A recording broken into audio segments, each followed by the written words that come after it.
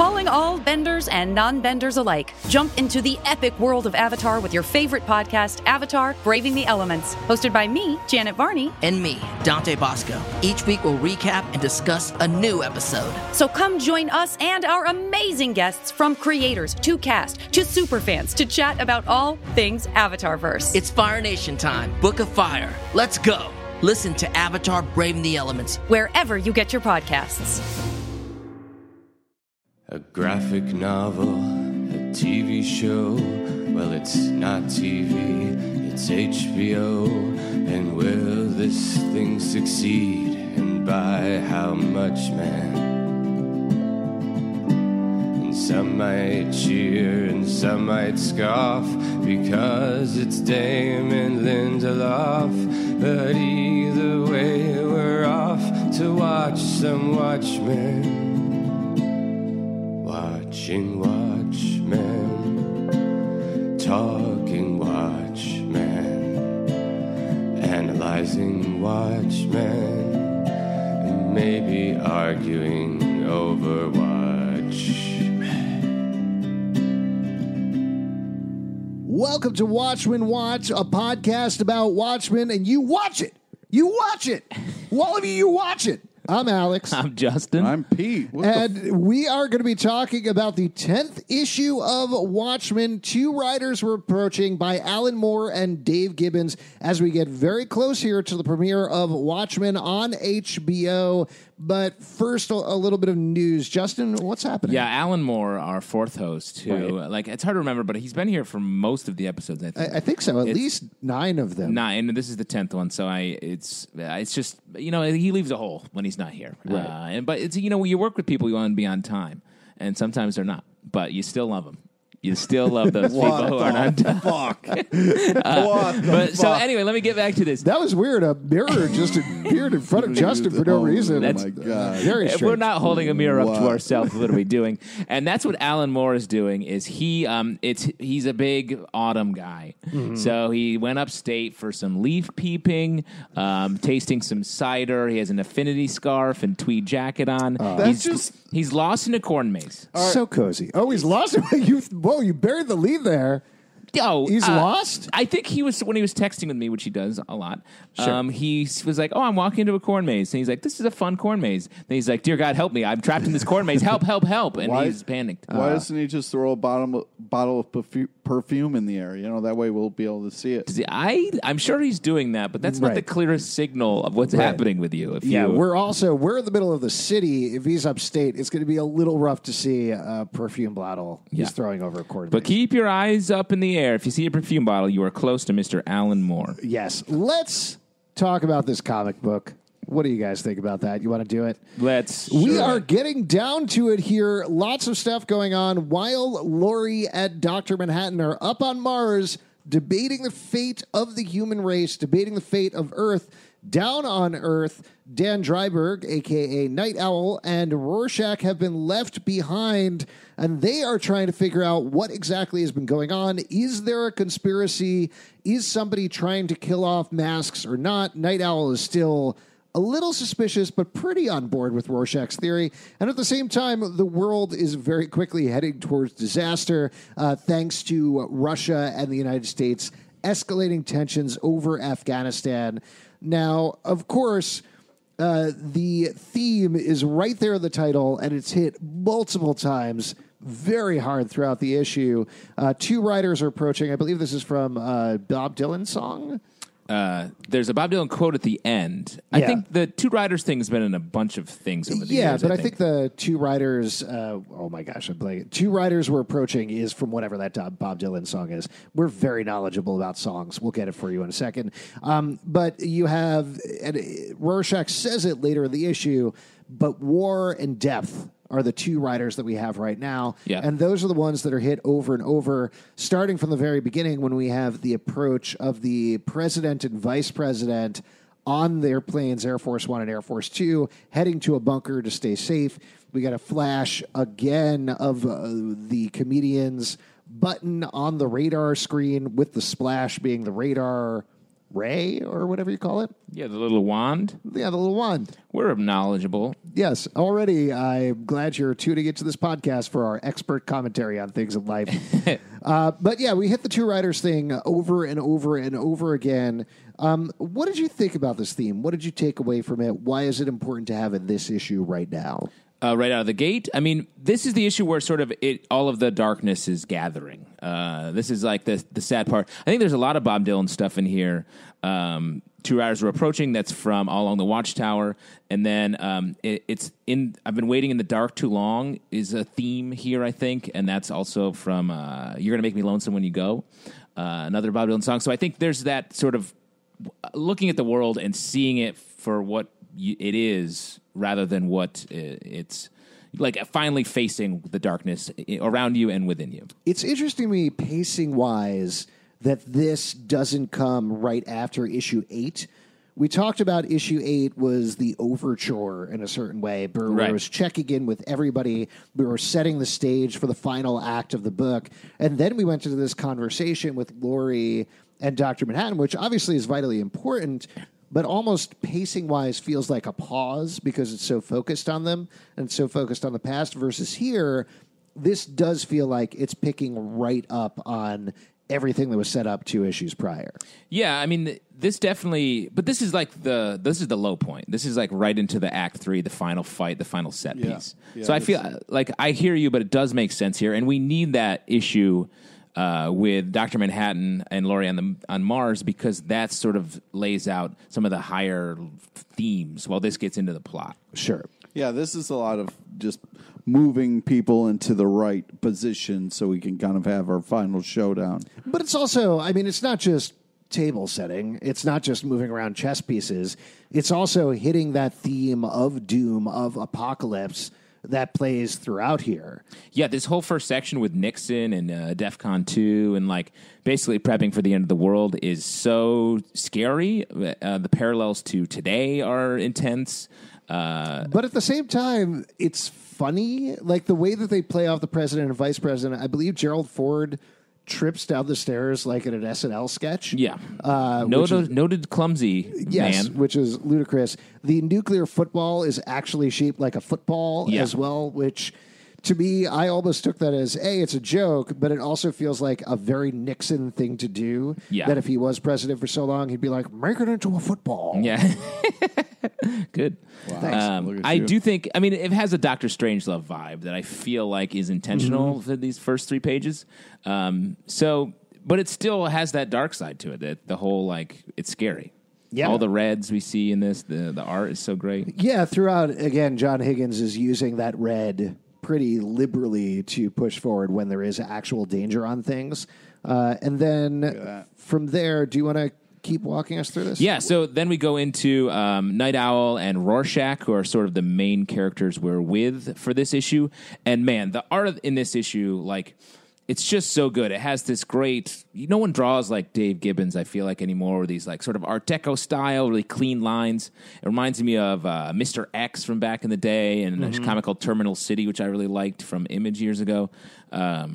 Really great. Yeah, but I mean, what's just crazy now is you got this kind of picture of them docking their ship, you know, and then you got the Twin Towers in the background. You're like, oh, God, now it's more painful. But I just think that, like, you're seeing Rorschach here, who before was very much freaked out by the fact that he's without his mask, without his skin, just kind of, talking, and they're trying to piece together what's going on and how it's going to work. So it's kind of interesting to see him, like they're going to get it. They're going to go kind of, get his face back on. But it's very interesting because most of the comic he is masked, but here we just kind of have him walking and talking here. Well, I think part of that is he is very slowly, not necessarily against his will, but I don't think he knows this is happening. He is getting his humanity back over the course of this issue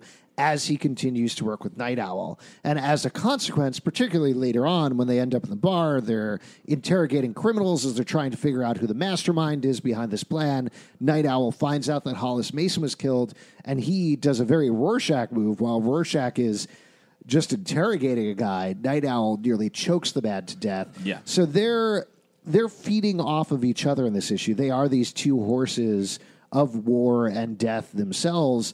They are bringing this apocalypse with them. And that happens right there in that scene that you talked about, Pete, where they're walking off of the ship. The way that I take that is they have brought their own doom to themselves. We've talked about this quite a bit on the podcast, but this world might have been okay if there were never masked vigilantes. It's certainly worse off for them. So to have Rorschach and Night Owl walk off, and as we find out later, they are very much playing their part in Adrian Veidt's plan right now, whether they know it or not. He is laying out all of these breadcrumbs for them. Yeah. They are hastening this doom that is coming to the world instead of running to stop it. Yeah, but then they are powerless to do anything else, though. They have to follow these clues because of what they are. They are these mass crime fighters. There's a great scene here where Rorschach confronts the woman next door who called him like a pervert, I believe, into the newspaper. And he sees himself in one of her kids, like to your point about him getting his humanity back. It's such a nice moment where you can actually see him for who he is. Yeah. Do you think, this is very much jumping ahead, but do you think this issue and Rorschach regressing, I mean, maybe progressing towards humanity, is that why he eventually makes the decision that he does at the end of the book? And I'm dancing around it. I assume everybody has read the book, but just in case, when we get there, I do think part of that is brought about by the fact that he does feel human and he can feel things again. Yeah, and I think it points to like what we talked about a lot with like isolation and a lot of people that are on the fringes of society. Like Rorschach loses his place when the superheroes aren't allowed to function as themselves anymore. He goes rogue. He's by himself all the time, and he starts to become hardened. And he's back with his partner, and he's like back in his action, and he feels like he has a place. And so he's a better human. And I think that's a very big theme in our current world now that really resonates. People are becoming so isolated and getting more extreme in their views when what we really need is reaching out and more humanity. So I'll throw something else out at you. This is just something that I'm kind of working through as we're talking about it. But part of, as we mentioned, the mission of the book that they go on is Rorschach needs his face back. He needs his costume back. And he has a spare hidden. He goes to pick up the spare. That spare is most likely the costume that he last used the night he essentially became Rorschach. Like, if you look at the stain on it, it's the same stain that he got that night, which is, we were talking about this, and I completely forgot when we were talking about this, but that's the same stain he gets in the prison when he's escaping that's on his body. And so one could potentially argue that him putting that costume back on brings him back to that night, and then he has a choice to make. He could either become that Rorschach that left that night that was fully 100% Rorschach, or he can be the Rorschach before that was kind of a fucked up, creepy guy, but not the same level he was after. Yeah. Yeah, and I think he definitely chooses the more human version to the point where we're talking about. He can't help it. He's around other people, and that changes you, your choices. Yeah. Moving forward, we get into Adrian Veidt's Antarctic home. And, like, obviously, we've read this before. We know he's a villain, but this is some straight-up villain shit. Yeah. It's like a crazy villain lair from the jump. He's like an ice-cold dude the whole time. He's, like, changing his clothes in front of his, like, series of butlers. I thought this was really cool. They're like, oh, what do you want to do? And he's like, monitors, change channels every 100 seconds. And that's literally how we watch TV now. Yeah. It's like we watch multiple screens. We're always, everything's changing very quickly. Attention spans are lower. And he then is like, he's like, okay, I'll start recording. He's like making a podcast of his views. So like this, it feels so prescient that he's doing what we do now as people. And it also shows that watching this much, taking this much information smooths out your emotions. It doesn't let you react to things. So, and that's why we're also sort of cold like Veidt is about everything we're taking in. We don't have time to think about it. So you're saying us, the three of us here on this podcast, we're basically Ozymandias. Exactly. Excellent. And our plan is cool, too. It involves a squid. Not true. We're going to share a nicer squid. Yeah, exactly. Yeah, but I mean, plate of calamari. but I tell you, what's great is like this is like villain stuff before the villain stuff was really like famous. I mean, you've got the Wait, what are you saying? Like the shot of him in front of his TVs, like in his big throne, stroking his evil cat. Like that becomes a trope later. Like that becomes You're thinking of Inspector Gadget, right?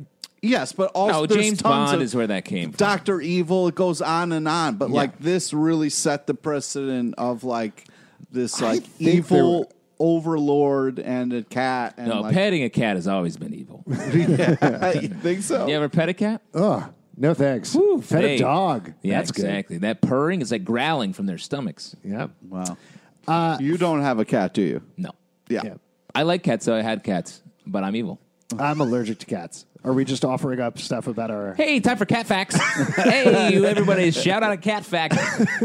Pete, your turn. Mine was I had one. Alex he's allergic. 2 fun facts. 2 fun cat facts. Yeah, I like cats. Cats are cool. I mean, I prefer dogs, but no big deal. Okay, well, let's try to stick with cat facts, though. Give it a fact. You see their buttholes too much. That's another cat fact. Alex, your turn. Cat fact. They eat cat food. That's okay. Very basic fact. Expected fact there. Pete, another cat fact. Maintaining a litter box is too high maintenance. Great. That's more of an opinion. Great. That's enough for cat facts. Meow. I did want to mention about the villain thing, the villain reveal in this issue, because though it's not 100% confirmed, we do get by the end of the issue, Night Owl and Rorschach figure out, oh shit, Veidt's been behind this thing the entire time, and they go to confront him to actually get the villain monologue, which we're going to get very shortly, I believe it happens next issue. And what I like about this is what I liked about the last issue, which is even if at the beginning of the last issue you started to suspect and think, oh, wait, I think Eddie Blake is Laurie's dad, it's not dragged out. By the end of the issue, you find out. And same thing with this issue. I love that. When they lay out this clear villain scenario with Adrian Veidt for the first time, where he's like, yes, I'm evil. Hello. you think you're ahead of the book, but you're not, because 5 pages later, it's like, yo, Adrian Veidt is the bad guy. Yeah. So they don't give you enough time to get that smug sense of self-satisfaction. It's such a better form of storytelling. I feel like, again, not to harp on our modern world too much, but like so much of our entertainment now is like, now, end of episode, clue, now think about who you think the villain is. And then we think about it, we're like, oh, we know. And then it's like, and then it gets proven true, so you feel ahead of it. This, you're not allowed to feel ahead of it because you don't have time to think because you're taking in the rest of the issue. Yeah, exactly. So smartly done. There's this great moment where he says Rorschach and Night Owl are talking, and they've been in the dark too long. I thought that was interesting from their 2 different points of view, because Dan's been in the dark because he hasn't been doing any superheroics. So he's been isolated on his own and is now bad at it, or he's a little rusty. Rorschach has been in the bleakness of his worldview because he's been isolated. And now they're just being together, they are coming toward the light. But on the other hand, owls operate in the dark. Not to look into it too much, but that would be a good thing for Dan, right? Being in the dark? Yeah, in the but dark. he is human. It's like Rorschach. Whoa, big reveal. Sure, hold on. You don't know what he's like underneath This that isn't costume. time for human facts. Oh, my That's bad, later my in bad. the show. I mean, he eats mice, just like a cat. He can turn his head 360 degrees. He seems a lot like an owl. Yeah. There was that one panel where he hawked up a pellet. And then a little pellet came out. It was just little bones. Whose bones? Whose We'll bones? find We don't out know. next issue. Was it a mouse or a very tiny man? We'll never know. That's just one of the fun things about rereading this comic. Yeah, You never know. Watchmen leaves so many things dangling. Alan Moore was like, fuck it, we'll get to it in the next series. There's this... Yeah, I'll follow this up rather than take my name off it. Sorry, Alan. Alan definitely listens to this podcast, though. Yes, he does. Well, he's got to get caught up for the next episode. Exactly. We're actually broadcasting this directly into the middle of a corn maze. Yeah. There's this sweet moment between Night Owl and Rorschach that is like awkward. And also, so much of this issue is like sort of in dark shadow. And then in these couple panels, it's like super bright. And Night Owl looks goofy. You see his like underwear, Yeah. the underwear-y parts of his costume. And they're like stuck in a handshake by themselves. But it's still sweet. It's them being like, we are happier when we're together doing this. Yeah. I thought that was just... Well, and it's very different from Night Owl's relationship with Silk Spectre, which obviously is sexual. Very different. Very different. But also the way that they work together. You know, just Rorschach and Night Owl, they had this partnership. What? The idea that Rorschach and Night Owl are also fight crime. They're like, and then they make out for a while. It's just a funny side thing. That definitely seems like Rorschach in particular. They're like, you know how Night Owl fucks everybody he's partners with? Everyone's like, what? I mean, I guess that's true. He just... I never thought of that. Well, the key part with Night Owl is you just don't let the beat happen after the fight. You just got to walk away right after. Hey, anyway, great fighting with you, Night Owl. Yeah, I gotta do it. Oh, man. Oh, blue balls. That's why Archie is shaped that way. Yeah. He's like a big old scrotum. Oh, my God. That's true. Speaking of which, we see this great panel of Archie bursting out of the water with the water dragging under him. They are emerging from it. And then I'm waiting for you to scroll down so I can watch. Then we get to Black Freighter stuff. Let's talk about the Black Freighter stuff. This is another two riders approaching scenario is set up here. We also get a big reveal of the suspicion I think we've harbored for a long time with this Black Freighter thing. The whole plot line has been that this pirate was stranded by the evil Black Freighter. He is worried they're going to attack his hometown. He's desperately trying to get back there. He's fought sharks. He's eaten seagulls. He's lashed dead bodies together to make a raft. And this issue, he finally makes his way back and thinks, oh, God, I'm too late. The pirates are clearly already here. Everything has been destroyed. My wife has been enslaved, or worse, same thing with my children. Now, here are these two people out having a lovely time. Oh, they must be collaborators with the pirates, and he kills them. Yeah. He kills both of them, dresses up as one of them, takes the other body, attaches it to a horse, and rides back into town. He sees what he thinks is a sentry later on, and he's like, well, I'll just skip past this pirate sentry, but of course it's a scarecrow. All of this is so very blatantly metaphoring exactly what is going on in the quote-unquote real world of Watchmen, where we talked a couple of issues back, in the big Rorschach issue, how Rorschach was closest to the pirate, or survivor, or whatever he is, in the Black Freighter story. And here, that's pretty clear. This guy is creating a conspiracy theory. He's following it through. He's lashing out. All evidence that he sees backs up his theory the way that he wants to see it. Yeah, again, on the theme of isolation, it's like, you go sort of mad if you're isolated for too long, and that's what happens to him. It's what happens to the Rorschach. It's what happens to the warring Russia and America. They're not talking to each other, so they're fearful of each other. And Dr. Manhattan got cold when he grew cold when he was up on Mars. Like, reaching out to people is what fixes things, and because the Black Freighter guy can't do that, he starts murdering people. Right. And just like how we talked about earlier, the same way that Night Owl and Rorschach are bringing the doom, even though they don't realize it, same thing with this pirate guy, where he is the doom that is coming to this town. The pirates are not there. He is the thing that is bringing horror and disease and death, everything along with him. Right. But in his, I can't believe you survived that raft.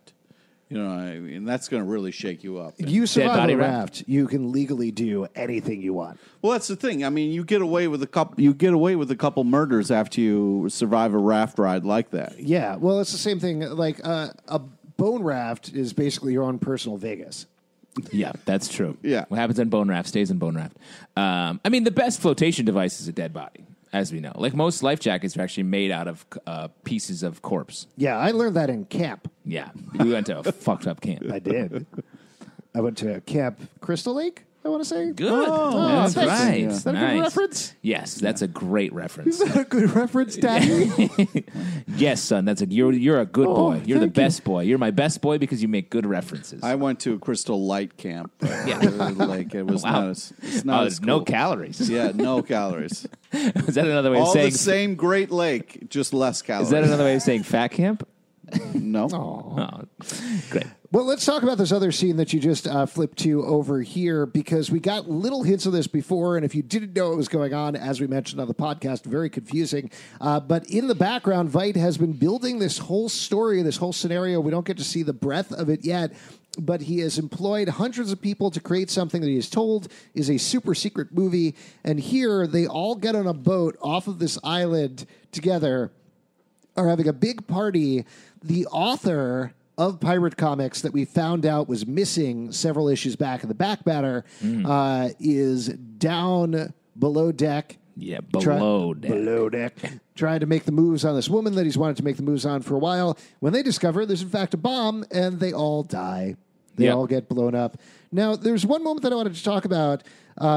It's a very human moment. I couldn't read whether there was more to it or not, but as they're starting to make love, they're down there. She notices the bomb. She's like, something's kind of biting into my back a little bit. She says, don't stop. And he says, he holds her and says, don't worry about it, my love. Hold on to me. Yeah. What's going on there? Is there something more to that? Because it felt like it was at the tip of my brain that it was referencing or bumping off of something else, but maybe it's just a moment. I think he's just like, he knows they're going to die, so he's like, trying to be comforting. Let's go out and hug. Yeah. Is it... I mean, it could be... Is it in the same position as the Hiroshima lovers? They're certainly leaving the shadow in the background, right? Yeah. It's hard to see the shadow because it's covered by a word balloon. But yeah, I think it's... I just mentioned this a bunch, but like isolation versus like reaching out. Like they're about to die, so they cling to the person they're with. That's why I wouldn't go on cruise ships for a really long time. Oh, yeah. Why? Because of that? Well, it's remember when we did that Comic-Con on the cruise ship, and that's how we slept. Yeah. Well, yeah, but and then I we also got blown up, right? Yeah. But we would have to every night go down and look for bombs. That's true. That was a fun Otherwise, part. I couldn't sleep. Yeah. At midnight, every night they start playing the alarms and saying, hey, everybody, bomb check. Yeah. I went to the casino, and Pete went looking for bombs. Now, we could probably not speed through, but sort of like clip through the rest of the book because we get to see them investigating the mystery. As we mentioned, they interrogate people at various bars, and then ultimately they end up in Veidt's office because they're trying to find out where he is to get his help. At which point, Night Owl puts it together.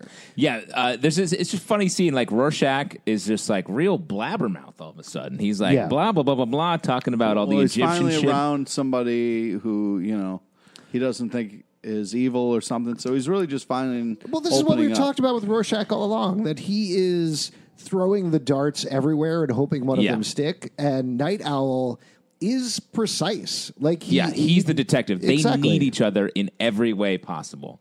And this just proves it. Like Night Owl puts it together based on all the vomit that Rorschach is just spewing out in this thing. He grabs the things that make sense and puts it together. He cracks the password. I mean, Adrian Veidt seems so smart. Throw an exclamation point in your password, dude. Right. Well, this was a while ago before you needed that kind of stuff. But also, he knows that they're going to figure it out. Yeah. Right? He's left it there. He's left the clues there. He's left a map. He's left a documentation. He's basically walked them right up to it so that they can come find him, as we find out at the end of the issue when he's like, everything is happening according to plan. But so one other thing, so they figure it out and they're like going to go to Antarctica in Archie.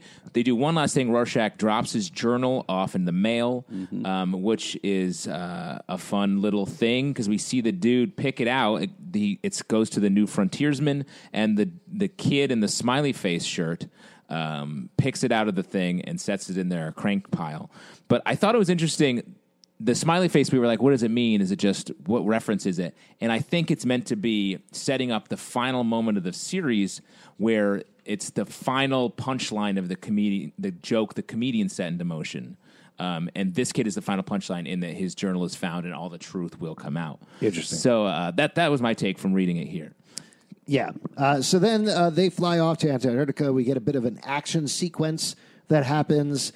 Beautifully drawn, very reminiscent of the Mars sequence as well, because you got the stark whites instead of the stark pinks of Mars.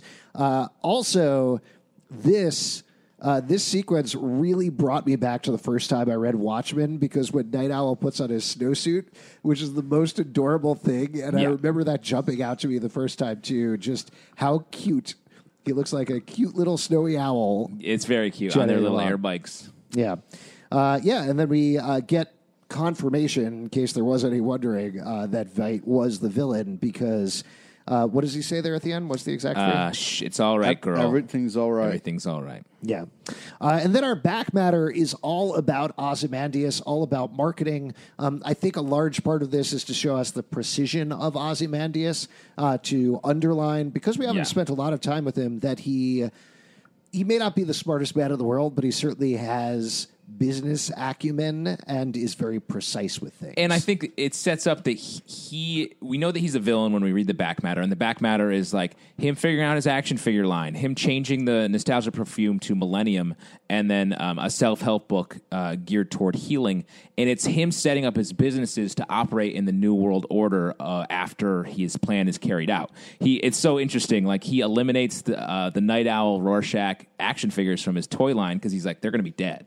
So we don't want to manufacture those. And we want to have all Veidt with random villains. What's funny is the action figures also sometimes spoil movies because, like, when action figures come out before the movies and stuff, there's like hints to what the action figures do and have on them that gives us little hints. So, you know, he didn't want to spoil the plan. Well, also though, it's really funny.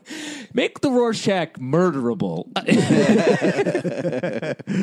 Okay, man. I don't know what you mean by that. But also at the same time, something that they've built up in this alternate reality is, like Ozymandias mentions, superheroes aren't that popular. People don't buy superhero comics because superheroes exist. So you'd have to imagine it's the same thing with the action figure line. So if anything, having Ozymandias versus a bunch of pirates or something like that would probably work a lot better for action figures. True, but I do think the point of it is that he's so ice-cold sociopathic that he is profiting off of his choices. Like changing the perfume from nostalgia, no one wants to look backwards. There's this huge tragedy. They're going to be looking hopeful and forward to Millennium, and a self-help book that geared toward the unified world, which is what he's doing with his plan, is unifying everyone. That's what the self-help book is geared toward. So smart. So subtle, so smart. To your point about the action figures, Silk Spectre and Dr. Manhattan don't even enter into the picture. No. They're not there. He doesn't know. That may be the one thing that he actually didn't necessarily plan for, is them coming back. Right.